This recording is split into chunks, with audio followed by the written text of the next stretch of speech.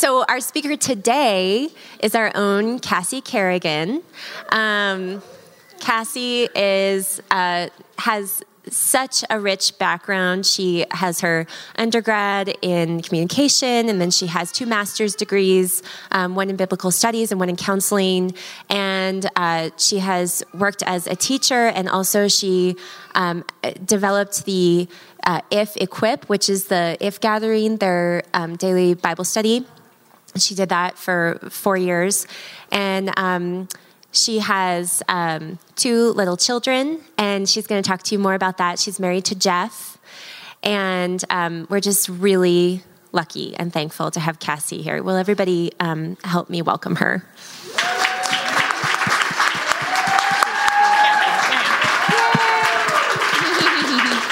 And I just want to pray before we start. Lord, we just lift this time up to you, Lord, and I just pray for every mom here that you would help each mom here to have eyes to see and ears to hear what you would have us to receive from you today. And we just pray for Cassie this morning, Lord, that you would give her grace and strength, Lord, to deliver the words that you would have her to today about anxiety and how it just plays in our everyday lives. Lord, we pray that Cassie would just be a gift to all of us with her teaching and her encouragement. And we just pray that you bless her and give her peace. In Jesus' name, amen. All right. So I had this brilliant idea, I think on Saturday, when I was planning for this talk, and I was going to start off with this brilliant idea, bringing in some eggs, okay? And, we're talking about anxiety and its impact on our daily life. So I thought, well, what a better way to start a talk about anxiety than to bring some eggs and throw them into the crowd and see who can catch them, right? And so I ran it by my husband, and he was like, ah. And then I thought, well, what if I throw it to this table and I don't throw it to the athlete at the table? And then they miss it, they don't catch it, it explodes everywhere. What if I hit somebody's coffee over, right? And so I decided against it. But if it would have been a surprise and I would just thrown it out of nowhere, probably in that moment, and if it was coming at you, what have you might felt? Anxiety, because you were worried about what? Not catching it, right? And getting messy, right? So I thought, what better way to start off and talk about anxiety than making you anxious? So just imagine if we were doing that right now. But don't worry, I have no eggs anywhere on me, okay? All right. So the first thing we're going to do is we need to define anxiety. You will hear a lot of people define it in different ways. I like to define it as a fear of the future unknown. And you do have a handout. I do have some PowerPoint slides. They're pretty basic. I want you to be able to listen and interact with the content as much as you can, so hopefully that will be a good guide. But again, the definition of anxiety, I think, is a fear of the future unknown. You could also describe it as a fear of bad things happening, nervousness, uneasiness, worry, high levels of concern. And all of this is usually in relation to an upcoming event or an uncertain outcome. So after hearing that definition, how many of you feel like you deal with anxiety? Raise your hands. Yep. Okay, so what I want you to think about now, just for a moment in time, is if I were to give you a scale of 0 to 10, where 0 is no anxiety at all, and 10 is the most anxiety that you could ever imagine, what number would you pick for yourself in this season of life? And I want you to write that number down somewhere on your paper. The first part of our conversation today, we're going to look at the therapeutic side of anxiety, because I am a therapist, so we're going to hit that a little bit. And then we're going to transition and look at a theological perspective of anxiety. I do not think they are mutually exclusive. I do think they overlap in every way. So the first thing, let's talk about healthy versus unhealthy anxiety. I was actually talking to a friend of mine, I think 2 days ago about this talk. She doesn't live here, but we always run our talks by each other.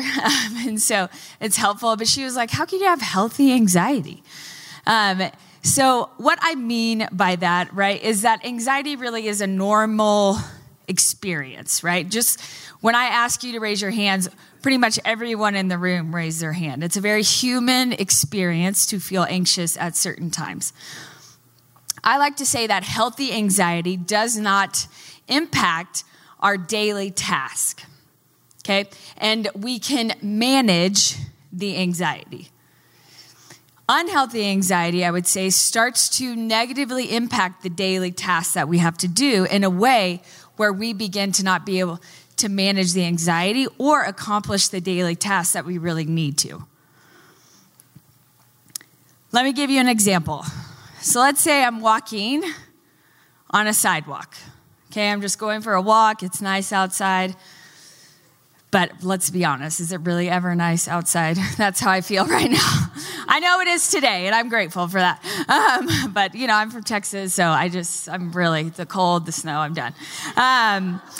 But I'm walking on a sidewalk, and all of a sudden, I see a snake, right, go across the sidewalk.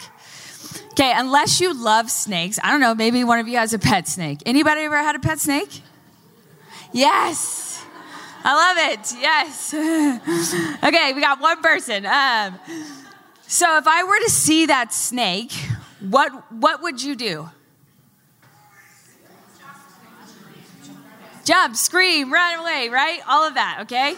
Because what's happening in that moment, right, is that we feel anxious about potential harm or this fear of what might happen with me and this snake, right? And I would say that that's not necessarily a bad thing, right? It might be good to run away from the snake, okay? So that would be a very normal, healthy response to anxiety. You also will feel that a lot in your body, and we'll get there in a second, and we'll talk all about that. Okay, so where this same example can transition into unhealthy anxiety is if after that day I were to say to myself, I am never walking that path ever again, right? Because if I do, I will become anxious in a way that I cannot handle it, right? So that's where I would say it starts to transition into unhealthy anxiety, because the reality is that of that happening again, there's a chance, right? But it's not super likely. And probably that snake was a garden snake, and so it's actually not going to hurt you, right? So there's that too. Okay, so that gives you kind of a good real life example. Another way that anxiety can be unhealthy is that we create a false reality with this, okay? So what I mean by this is I'm anxious about some future event, circumstance, whatever it might be, and I'm starting to think about, right? Let's if I had a little cloud, picture that, okay? So I'm thinking about this future event, circumstance, and I'm wondering, will this happen? Will that happen? Maybe that will happen, right? And I start to think through this, and as I'm doing that, I become very anxious, right? Because I don't want that to happen. I actually want this to happen. But I don't know how it's going to go, right? So when we do that, I'm starting to create this false reality because I'm becoming anxious over something that's actually not even happening, right? It's not even reality. Okay, so when we do this, we start to distort the truth, and we don't even know we're doing it. And when we distort the truth, it starts to distort our reality, because our reality probably is true to some, more so than this false reality that may never not happen. That's a double negative, not happen. So we begin to project our fear from this false reality onto our reality, and we start to live like this false reality is actually happening, right? And we carry the anxiety. We're living in the anxiety. We're breathing the anxiety, all based off of something that's not even happening. And y'all, that is a waste of some good anxiety, okay? So let's not do that. And what we need to do, and we're going to talk about this a little bit, we need to kind of go grab that and bring it back to what is true and what is actually reality. Some of you might be wondering, well, how do I know if my anxiety is healthy or not healthy? And I want to try to help you with that a little bit today, at least give you a good guide. So when you leave here today, you will have hopefully a clear picture of that. We're going to look at the diagnostic criteria for generalized anxiety disorder. That's a mouthful. So look at this sheet, this handout. It's like so loud and close and far and sorry. Look at this sheet right here. Okay, so I did not come up with this. This is in our DSM, which is our diagnostic statistic manual for disorders, okay?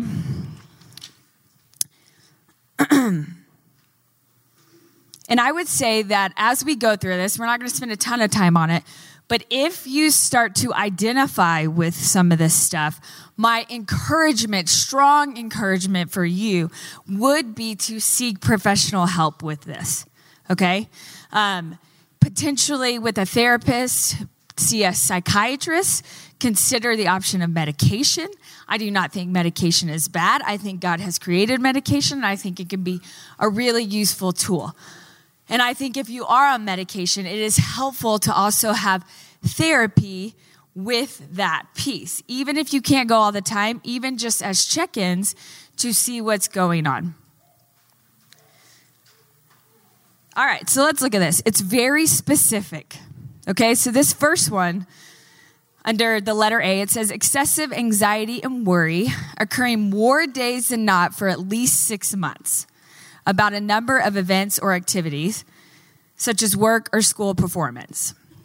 So that's 6 months, especially as a therapist, that's a big marker for us and helping our clients trying to figure out if there is, a potential chemical imbalance or something going on, okay? The B, the individual finds it difficult to control the worry. C, it talks about how anxiety can be associated with some other things. And in order to be diagnosed with generalized anxiety disorder, you have to have 3 or more of the following 6 symptoms. And, and you can see there too that only 1 item is required for children. But if you look through these, so this is a lot of physical symptoms of anxiety, but the restlessness, fatigue, difficulty concentrating, irritability, muscle tension, sleep disturbance.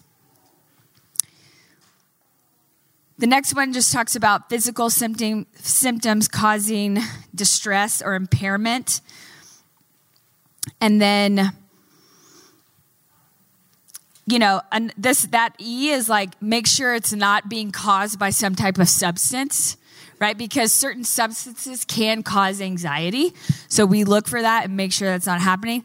And then that last one just talks about, is it being caused by any other type of potential disorder, like a panic attack disorder? And so we try to decipher maybe between some of those things. So that, again, is very brief. I'm not going to get into that more today. I'm sure you might have many questions about that, but that would be a great thing to talk to a therapist about to try to get some more clarity. But this just gives you a more tangible, hopefully, piece of information to help guide you when you're thinking about, is my anxiety healthy or is it unhealthy? Okay? So let's talk about the physiological symptoms of anxiety. These are fun. Okay, so anxiety impacts our physical body. There's just no way around it. I like to say that our bodies and our brains are in a tennis match. So my body's over here and my brain is on this side, and they're just playing tennis back and forth, right? They're working off of each other. I think the physical symptoms of anxiety, the physiological symptoms of anxiety are good warning signs for us. Because sometimes, I would say almost even a lot of times, we feel the anxiety in our bodies before we know it in our head. So let me give you an example. If all of a sudden my heart starts racing, right? And I'm like, why is that happening? Right? That is a good warning sign. Think about your yellow, like flashing lights, a yield sign for us to slow down, to take caution, and then to check in with our mind and our heart and see what's going on. And so this is a positive when it comes to these physical symptoms of anxiety, that they can help us get to the bottom of what's going on in our heart and our mind. So I want you to think about where you carry anxiety in your body. We typically all have maybe 2 to 4 places that are kind of our go-tos. For me, I carry anxiety in my jaw a lot and in my shoulders. And I want you to write that down somewhere. Where do you feel like you carry that in your body? Some examples of physiological symptoms of anxiety, I think they're up there, but dizziness, difficulty concentrating, sweating, headaches, fatigue, mind racing, blurry vision, heart pounding, muscle tension, shortness of breath, chest pressure, lack of appetite, knots in stomach, and shaking. This is not an extensive list. There are more, and you could have some of these physiological symptoms and not be experiencing anxiety. So please don't leave here thinking, oh my gosh, I have a headache, I must be anxious. But you could be, right? So it might be worth checking in on. Who wants some coping skills? Anybody? All right. Okay, let's do that. So I want to give you some tangible things to walk away with today when you're thinking about anxiety. Now, coping skills are not a solution. Never a solution. They are very helpful in managing the problem until we get to the solution, right? And so we need them, right? We need coping skills as we dig deeper to figure out what's going on. The first one, and I've talked about some of this stuff before, I think in another one of my talks, but is deep breathing. Everybody's favorite, right? Nobody likes this, at least in my office, because it's boring. It takes so long, and I'm asking you to do 5 minutes. Okay. But the thing about deep breathing, it's probably, research shows that it is the most effective, it's definitely in the top 3 coping skills for anxiety. When I say deep breathing, a good way to start is to try to do for 5 minutes, and you try to take 4 counts in your nose and 4 counts out of your mouth. If that feels like you're suffocating, you're not doing it right. That is not what we want. So maybe reduce that number to 3 counts in, 3 counts out. The thing about deep breathing is that you can't have a racing heart by doing deep breathing, right? It actually helps change the course of those physiological symptoms of anxiety. Another really important one is to stay present.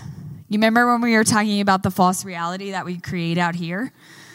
Like I said, we need to go grab our brain and bring it back to its proper home, okay? Not out here in this unknown world, but back into our head where it lives, back into the present today. Our brains do not like it when we don't live in the present. They do not function at their best optimal level when we are not in the present. A good way to do that is grounding tools. One of them I've said before, I think I put it up here, maybe not. Oh, there it is, grounding. But the 5, 4, 3, 2, 1.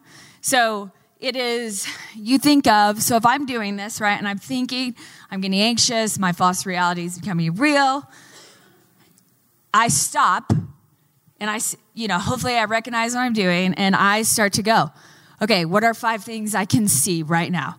I can see that clock, I can see all these people, I can see the chair, I can see the table, I can see the microphone. And then I think about 4 things that I can touch just from where you're at. So I'm touching the table, I can touch this microphone, so on. 3 things that you can hear. And then 2 things that you can smell. That one might be hard. Maybe you can only smell 1, but just the trying works in the brain, okay? And then 1 thing you taste. Even if it's just the water that you have with you. Putting it in your mouth, seeing what temperature it is, what it tastes like, all of that. What is that doing? Somebody tell me. What? Yes, bringing you to the present. It's reminding me of where I am right now in this moment, right? And so I get out of this false reality that I'm living in. Another one, butterfly taps. This is a good one because it's a tangible thing. So I'm going to put the microphone down and show you. But all you do, don't roll, is just go like this and tap back and forth, okay? I mean, you can do that out in public. Who cares what other people think, right? But if you are concerned with that, you could just tap on your knees, even like this. Anything like that it can help calm the body, which will help calm your mind. And the crossing helps because of this bilateral stimulation that happens in our body. Gratefulness.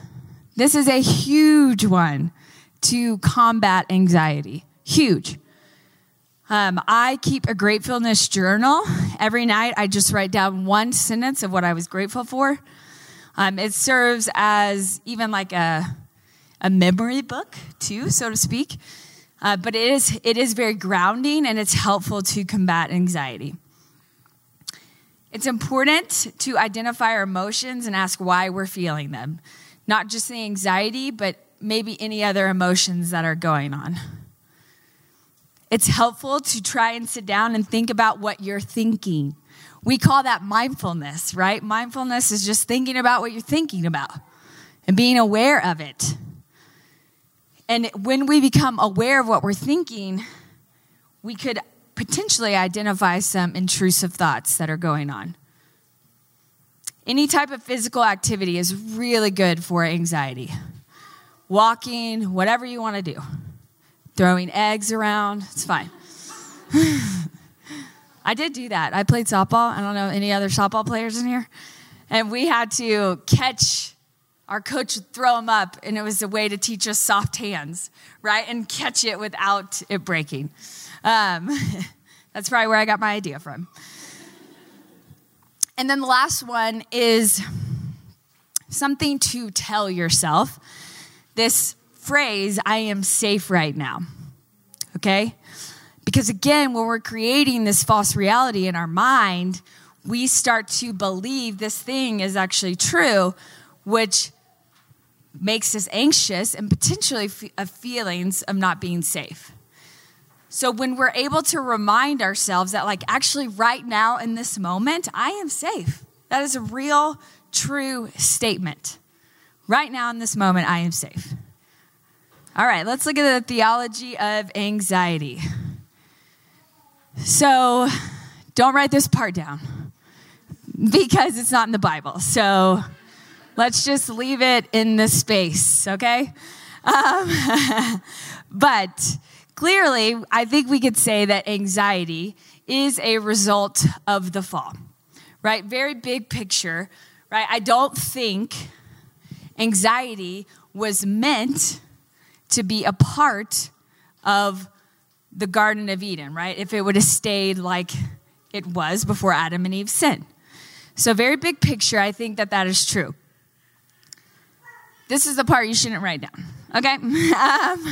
But I want us to think about the moment when Adam and Eve sinned.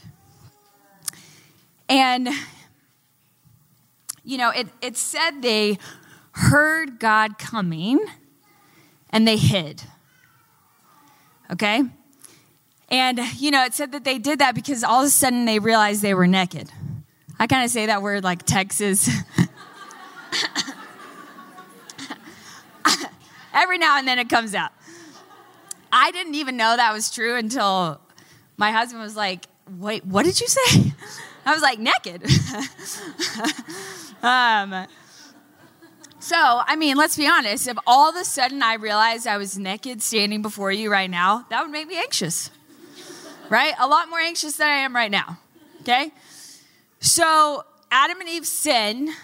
They realize they were naked. They hear God coming, and they hide. And I think who knows what they were feeling in that moment, right? We don't get a huge glimpse into that. But I think for sure they were probably feeling shame, right? That's why they hid. Fear.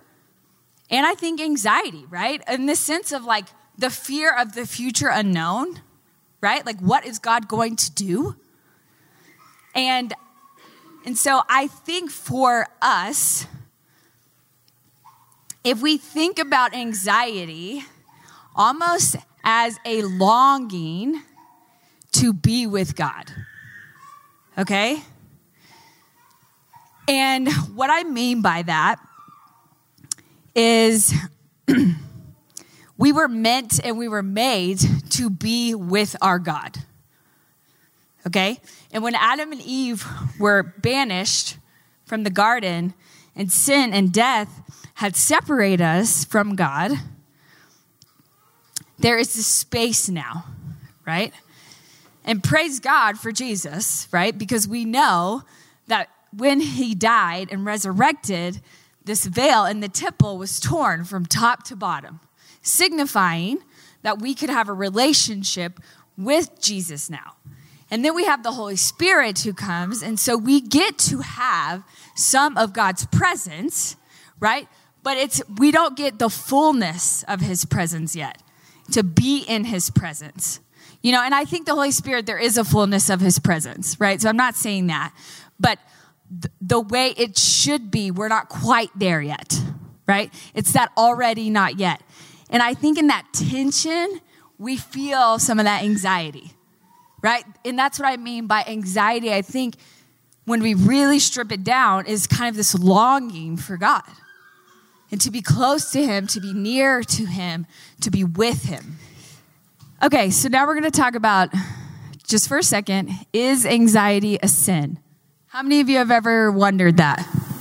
Or struggled with that? Wrestled with that?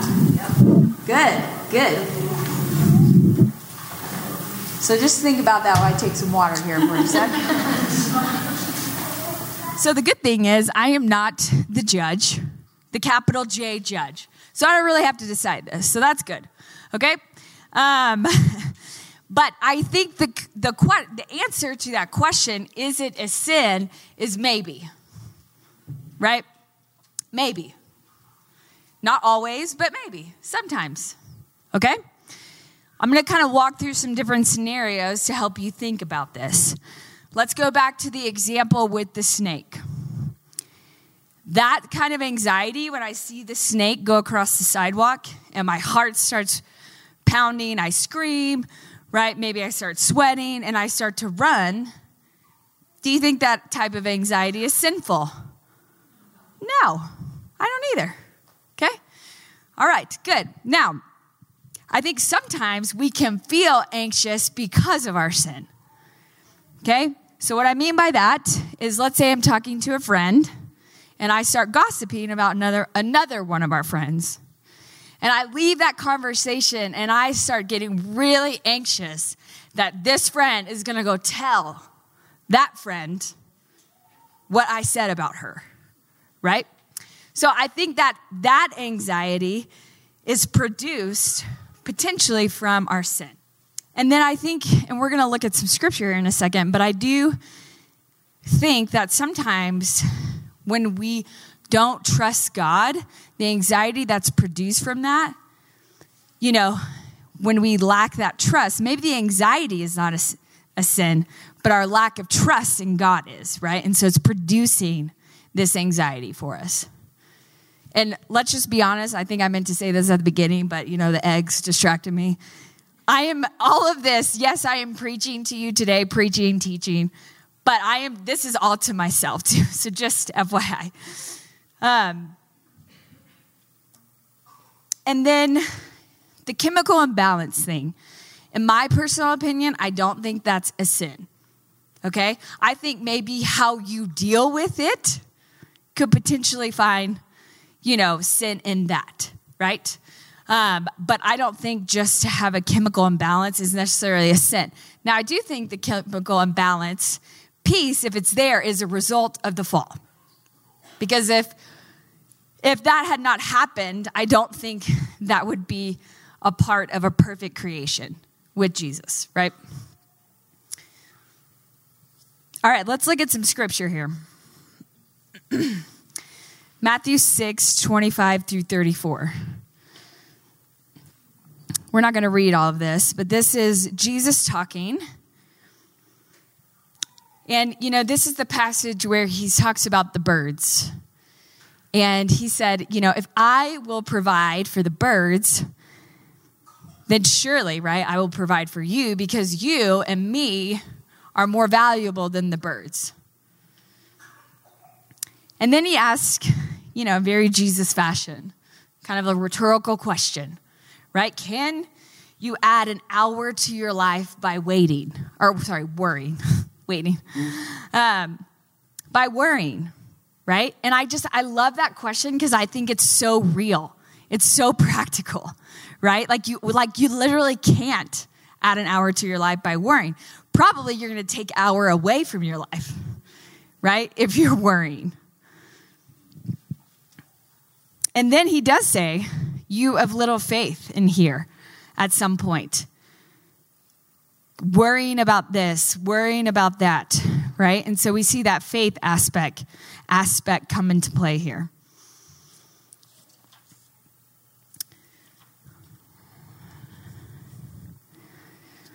And then he tells us in that same passage to seek first his kingdom and his righteousness. And I see this almost as having an eternal perspective. And I think when we can have an eternal perspective to focus on the things that we can't see, right? That is a great tool for us to help reduce our anxiety. Proverbs 3:5 and 6 says, trust in the Lord with all your heart and lean not on your own understanding. In all your ways submit to him and he will make your path straight. I know this is a pretty common verse, but the reality is if we lean on our own understanding, it will lead to anxiety. For sure. And instead, we need to submit and surrender and trust.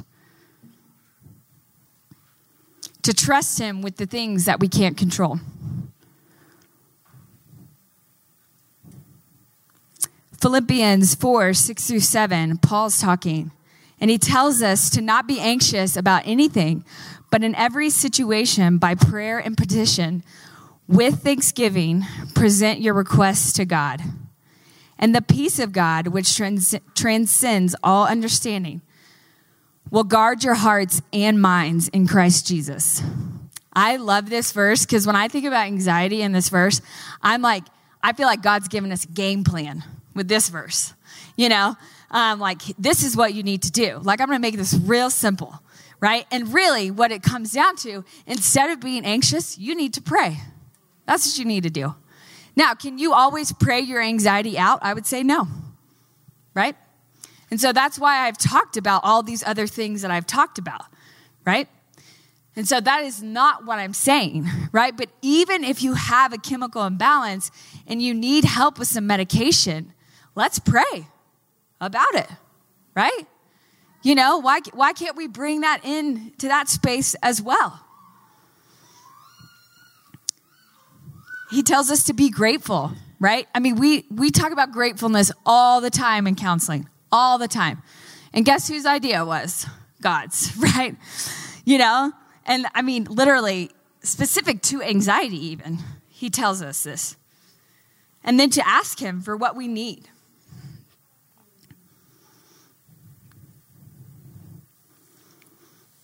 And when we do these things, it can lead to peace, right? This peace that only can come from God. In John 14:27, Jesus is talking here, and he says, "Peace I leave with you, my peace I give to you. I do not give to you as the world gives. Do not let your hearts be troubled or anxious, and do not be afraid." I love this verse because if you were to look at John 14:26, right before this verse, Jesus promises the Holy Spirit. And then he says, "My peace I leave with you." So the peace of God is the Holy Spirit that lives within us. That is the peace of God. And we all have access to that if we are in Christ. And so let's start accessing that. And it's a peace that drives out our anxiety, our fear, and troubled hearts. 1 Peter 5:7 says to cast all your anxiety on him because he cares for you. I mean, really think about that. He's asking us to cast, to give, to throw our anxiety onto him because he cares. We believe and follow a God who cares and cares about this place, specific place of anxiety in your life. And he's asking you to do this. One thing I want you to do right now is I just want you to close your eyes. Take a good deep breath. We'll just practice. And I want you to try to visualize you with Jesus. Maybe you're standing there together, sitting down at a table. I don't know. But I want you to visualize yourself giving that anxiety to him. Literally handing it to him.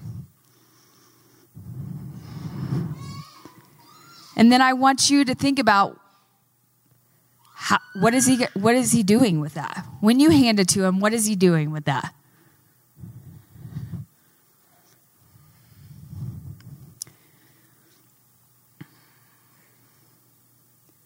Okay, you can open your eyes. And I want you to continue to practice that when you go home tonight, because maybe he didn't do anything with it.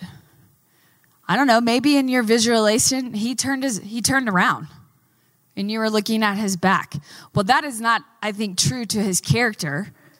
And so we need to figure that out, right? But I want you to try to continue to practice that and doing that on a daily basis.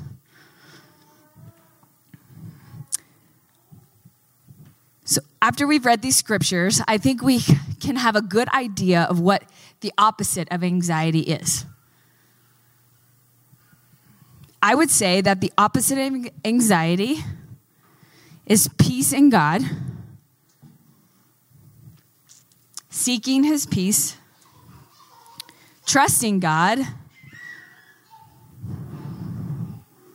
and choosing to surrender to God.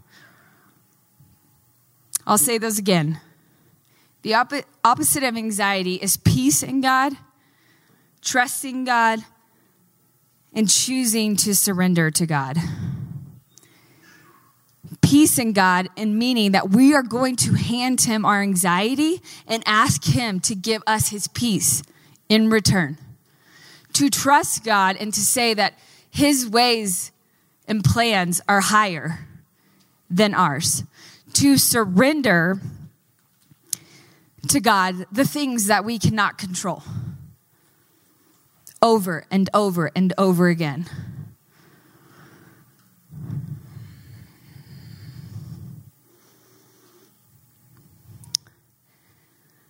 So a question, and again, we kind of do this a lot in counseling, and it's just a technique. but I think it's good for us, is what if the worst thing happens? Right? And y'all, we don't really talk about this, but the worst thing has already gone through your head. So guess what? We need to talk about it because it's already happened. You've already thought about it. Okay? And my reality right now, the worst thing has happened. My child, my baby has died. Right? And that was the worst thing that could happen for me in that moment.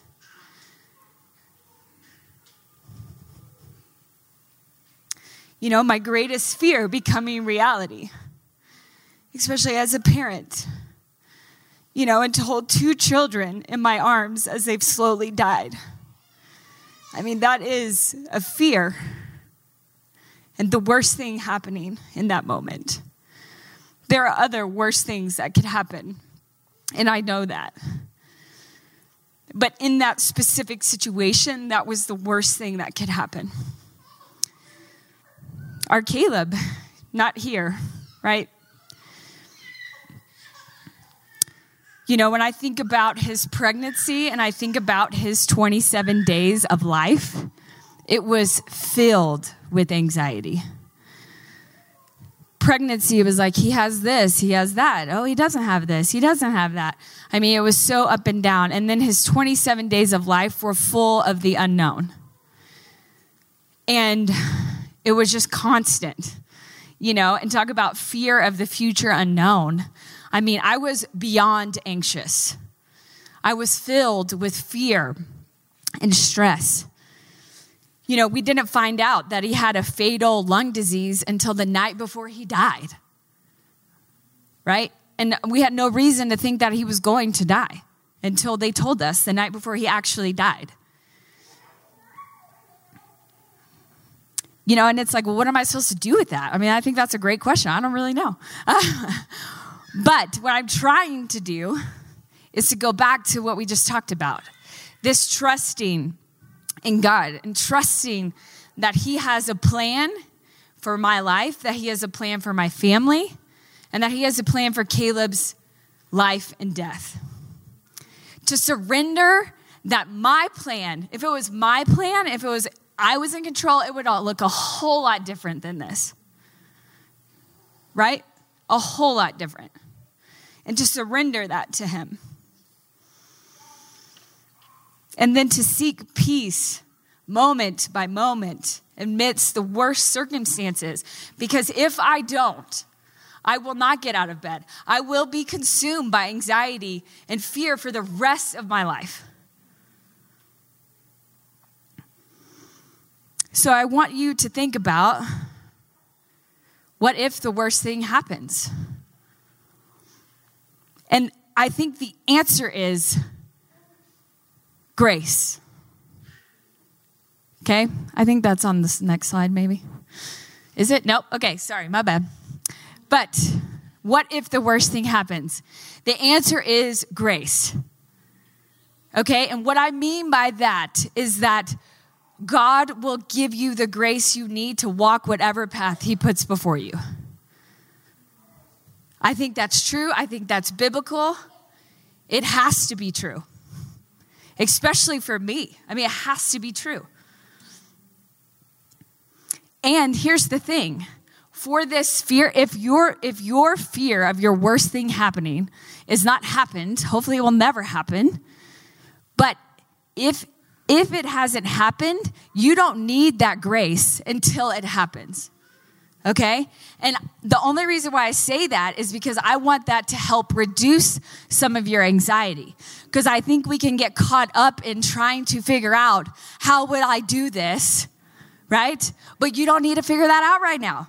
And he doesn't have to give you the grace for that because you're not in it yet. Right?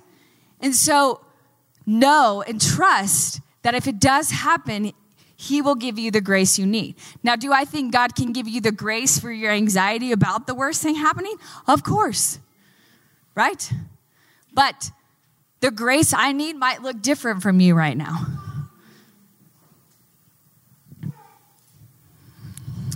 So I want you to think about, again, that worst thing. I mean, it could be, we probably have these big, worst things happening, like death, right? In whatever form or fashion. But we also have kind of more of a daily, yearly, weekly worst things happening. What if we can't pay our mortgage and we have to move out, right? Because finances are hard. And that would be the worst thing that could happen in that specific area, right? What if this thing I did causes me to lose this friendship? And that feels like in that area, that could be the worst thing that could happen. Okay, so I want you to think about your worst thing. Again, whether it's big, small, whatever. And I'm not trying to be a Debbie Downer, but again, you've already thought about it. And so we need to talk about it. Otherwise, Satan will use it to haunt you and produce anxiety. And so I want you to think about it, and then I want you to see Jesus standing there with the grace that you will need to walk whatever path he puts before you.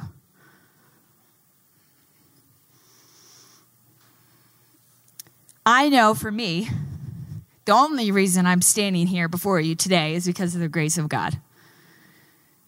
100%, without a doubt. I do not always feel like that. I feel like I need more grace all the time. All the time. Because every day I'm like, am I going to make it through today? I don't know. Right? And so I am asking him, begging him to help, right? To give me the grace I need to put one foot in front of the other. A lot of people have, said to me, you're just so strong, right? And probably some of you in this room have said that, and that's totally fine. And that's encouraging to some extent, but I for sure don't feel strong. But I know that the grace of God makes me strong. And I know this, whether I feel it or I don't feel it, right? And so guess what? I have had to stand on the foundation of my faith. The foundation of my theology, and praise God that I had worked that out before all this happened, okay? And you have to do that, because if you're not standing on the foundation of Jesus and the worst thing happens, that is not the time to figure it out, okay? And so we got to do this now. Are we standing on the grace of Jesus? Are we standing on how much we can do? Are we standing on the abilities of other people? I don't know. But if you need to deal with God in that it's pretty outside. It's a good day to do it. Okay? So think about that. Thank you. I know, I like a little feedback. You can give me some amens or... Yeah, it's good. I don't always feel strong. I feel broken in every part of my being to the depths. Always. And now, since he's died, I am dealing with different types of anxiety. Anxiety over, is my marriage going to make it? Because I know the statistics. When you have a child, children die. The statistics go up a lot for divorce. We grieve really differently. So we're having to fight. I'm incredibly anxious that for my two living children, my 4-year-old and 2-year-old, that their experiences of death at such a young age are going to negatively impact them for the rest of their lives. Because I know what trauma does to the brain. And I also know that God is bigger than that. And so I have to trust that and continue to ask him to protect my children, and that he would use it for good in their lives, and that they would become these incredible followers of Jesus because of this intimate, experience they've had with death at such a young age. I'm anxious a lot. And this is not my norm, y'all, so that I'm going to lose my friends. And I have lost some friends. So, part of that has actually come true. And again, I know that to be true because of my job. I tell people this, that you might lose people because of this significant loss you're experiencing. But I am anxious that I'm going to be too much, too heavy, too sad. I'm no fun to be around. And part of me, I really understand that because I feel that. I don't really want to be around myself. Okay? And so I get that. And then that anxiety of not feeling enough, right? Because I don't have much to give. And again, what do I do with this, right? I have to give it to the Lord. I have to surrender. I have to trust. I have to seek peace. What are the underlying causes of anxiety? It's really important that we ask this question. To ask, why do I feel anxious? Because when we can find an answer for that question, it helps give us a guide for how to move forward. There could be so many different reasons for underlying causes of anxiety. I'm going to give you a few of them here. When you believe lies about yourself, about others, or about God, that can cause anxiety. When you have negative or distorted thinking.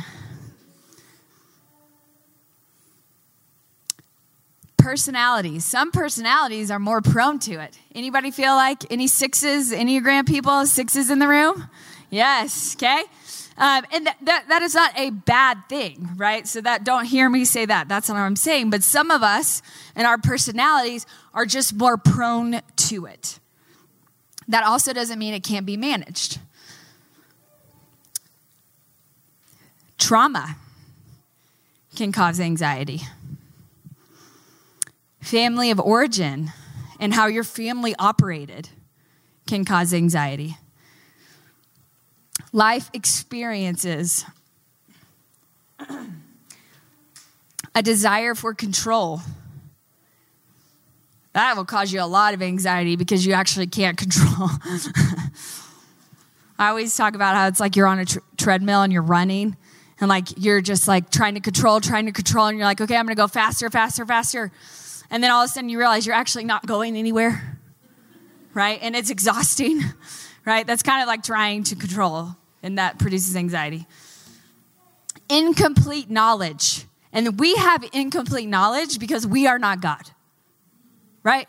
He has revealed certain things to us, but he has not revealed everything to us. We don't know everything. Comparison. That will cause you some anxiety. Oh, that mom, she put her kid in this thing at 2 years old.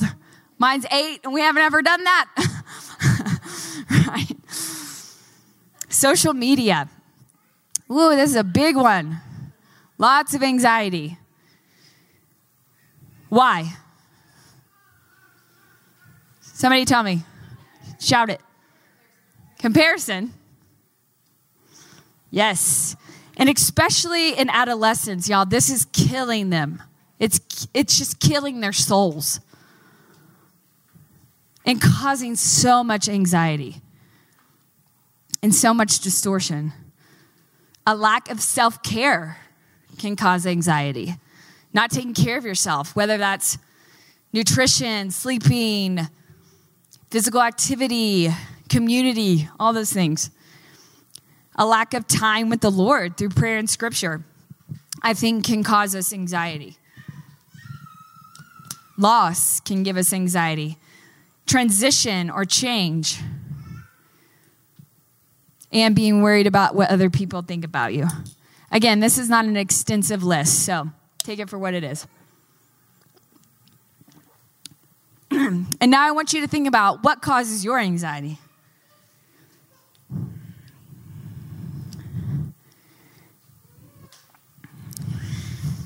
Maybe look at that list. Maybe that will be helpful in guiding you, helping you trying to figure out what causes. A lot of times in the moment, we don't really have any clue what's causing our anxiety. That's a really normal thing. And so we have to spend a little bit more time when we're not so heightened to try to press in and figure out what's going on. But I want you to talk about this at your tables today. What causes your anxiety? And listen, please do not leave here today without saying it. You have to say it because there's freedom in saying it. You've already thought it. Your neighbor's already thought it. I bet you, right? And so let's just say it. And let there be freedom. Let light enter the darkness. And to talk about what is God asking you to do with this anxiety, what tools, maybe even that we talked today about, might be helpful for that anxiety. To close, I want to say that your anxiety does not define you. It doesn't. Never has, it doesn't today, never will. And that's because if you are in Christ, you are his daughter, a daughter of the Most High King, and that is what defines you, always. And God is more powerful than your anxiety. He is sovereign over your anxiety. And he is sovereign over the bad things that happen. He is sovereign over the fact if you're sitting in here and you have to take medication for your anxiety, he is sovereign over that. And guess what? If you have to take medication, you can do all of those things. Trust him with that. Surrender that to him. Seek his peace in the midst of that. God cares about your anxiety and what you experience on a daily basis. And I know for a fact that he wants you to live in freedom. And we have an enemy who does not want you to live in freedom. And so he will use this to keep you from that freedom. Let's not let him do that today. I'm going to pray. God, we thank you for who you are. We thank you for your character. We thank you that you are the source of peace and freedom and healing. And God, we ask that you would do that in each one of our hearts. God, we thank you that we can trust you and that we can surrender all of this to you. God, bring freedom today. Amen.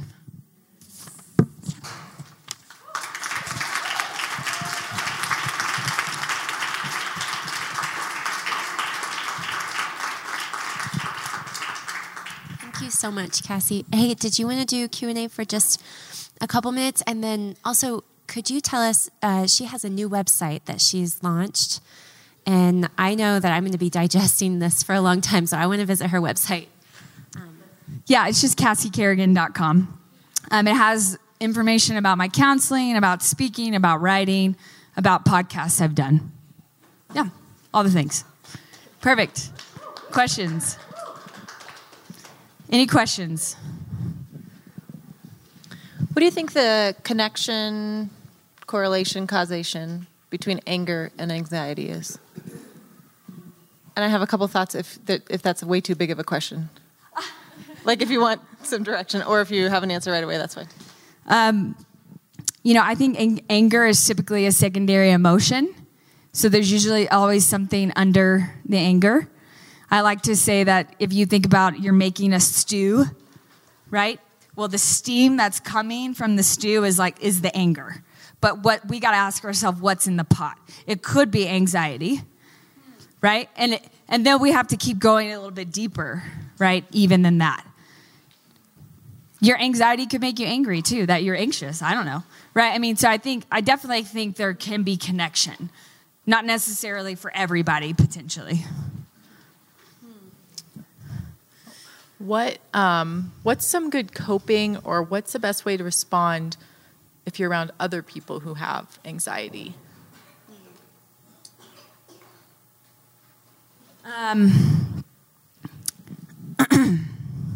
Like if they're actively like anxious, how to help them.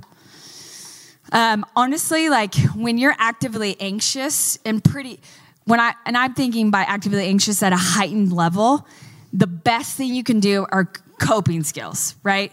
So if you're with a friend, just start deep breathing with them, right? I'm like, hey, let's breathe together, right? And you model that for them. That can be really helpful for them who are, and they're in a heightened state to be able to see you and do that, right? I do this with my kids, right? So I would say, what is not super helpful, right? When someone's like having a panic attack and people are like, just breathe, right? I mean, it's too late then. We're already past that point, right? And so, those things I don't find helpful. Maybe like, let's do a grounding technique, right? And do that with them, because I think when you're at a heightened state, the best way to handle it is to manage it first, get it to a healthier level, and then you could go into, why do you think you feel anxious? Or do you have any thoughts to that? But if they're at a heightened level, to start with that question probably is not going to help them in that moment. Is that helpful? Okay.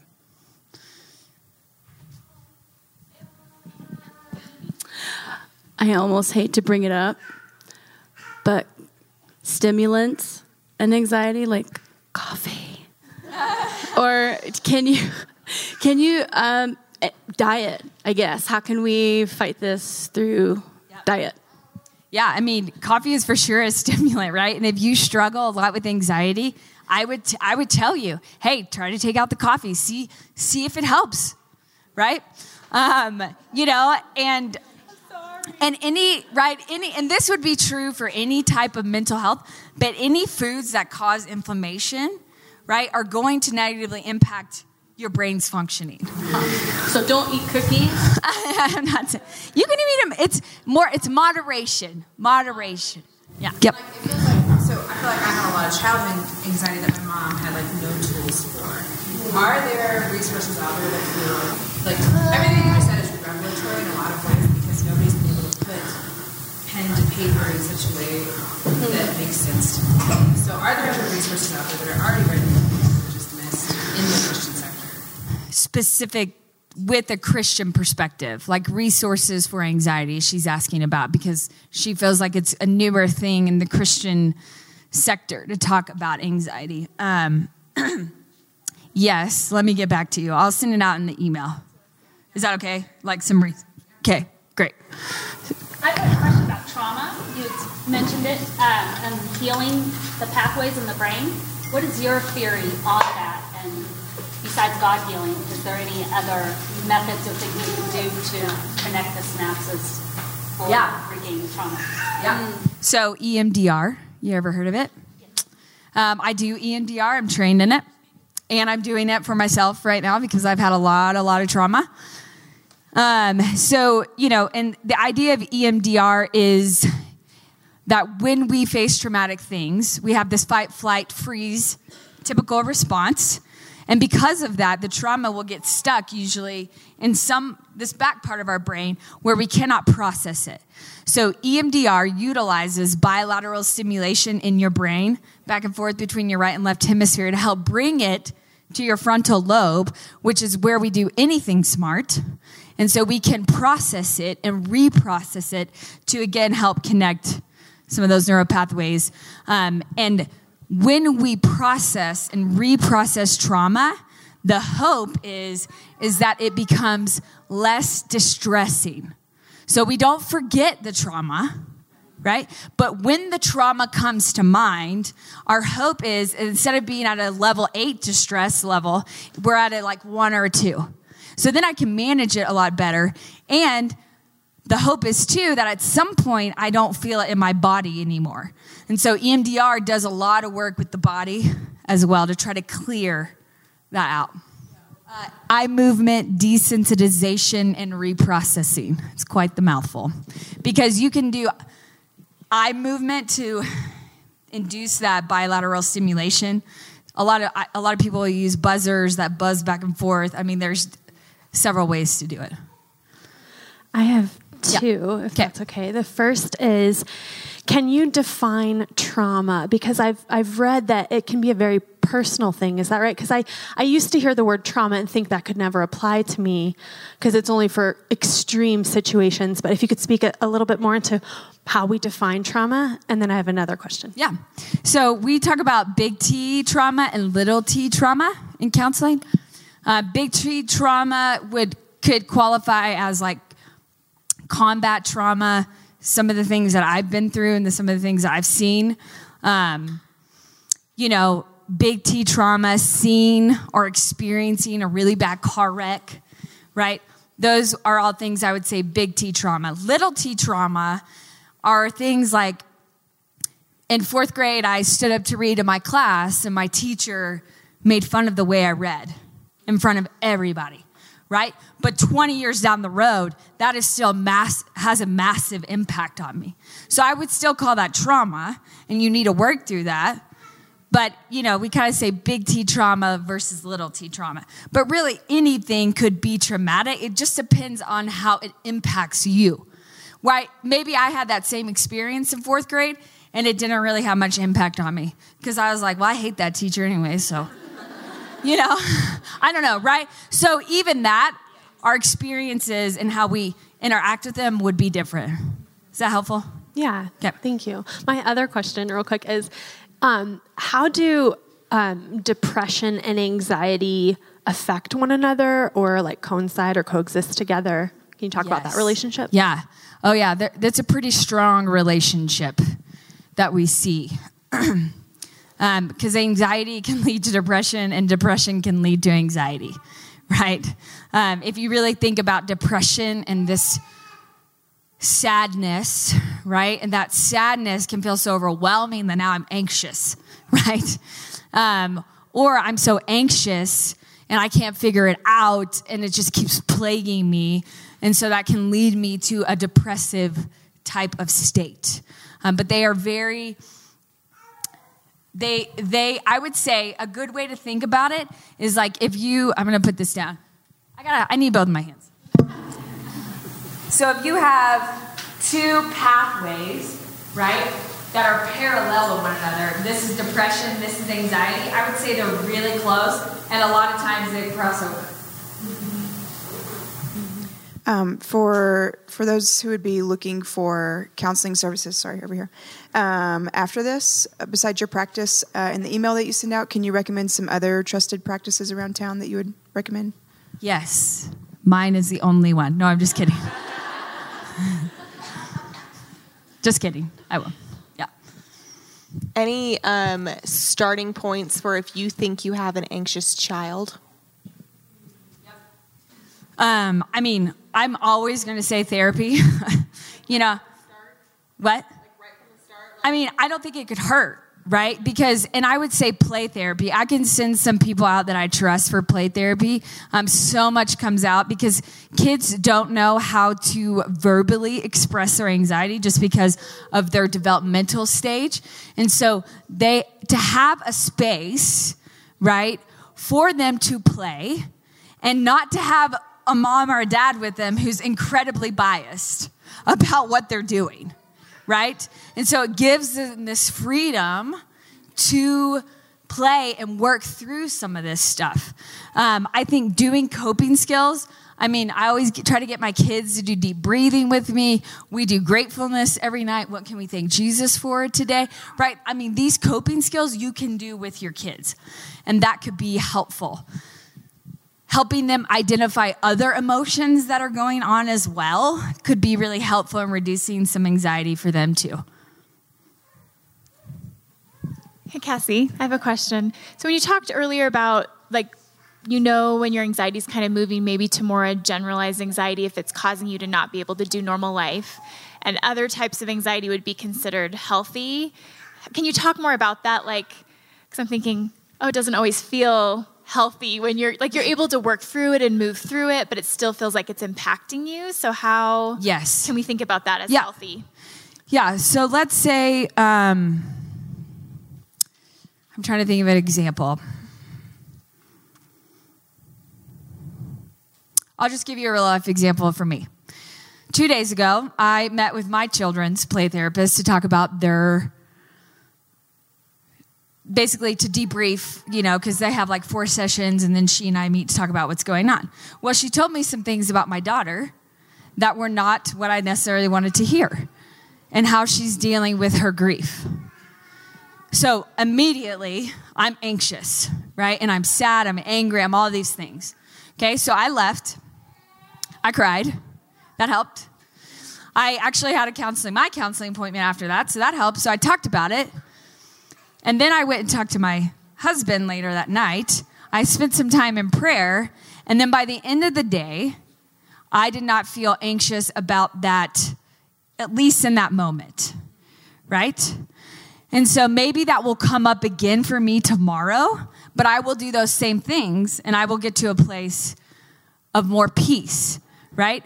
Let me give you what I think might be unhealthy with that. So if that kept me up all night, and maybe the next day, now that I've been up all night, I slept past my alarm, my kids didn't get to school, right? And now I am, and now maybe with my daughter, I'm like, well, she can't go to school because something bad might happen, right? And now because I'm already worried about her, right? And so now, it starts just going down this path where I'm not able to manage it. And I might be trying the same things, but I stay in it for a really long time, right? It talks about, again, that 6 months, right? Where it's pretty constant.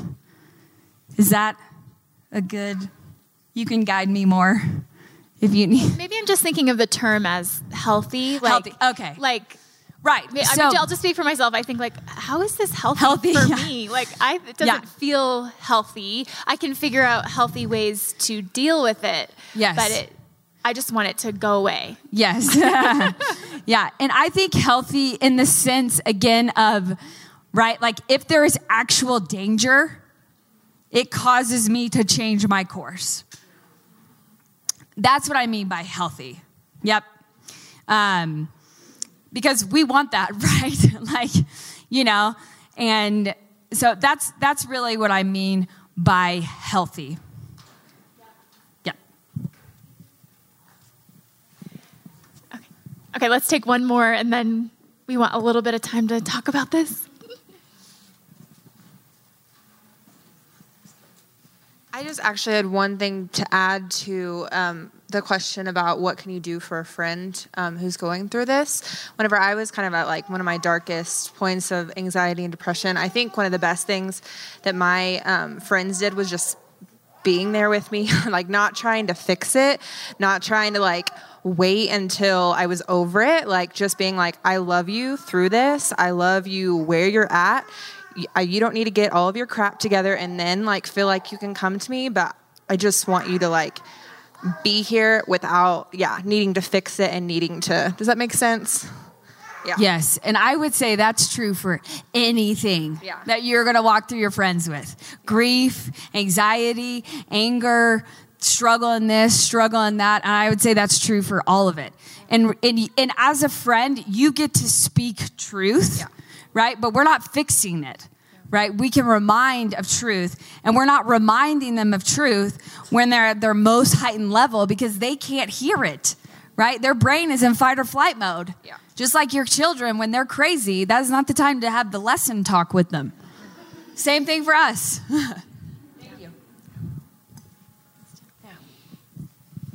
Thanks, Cassie.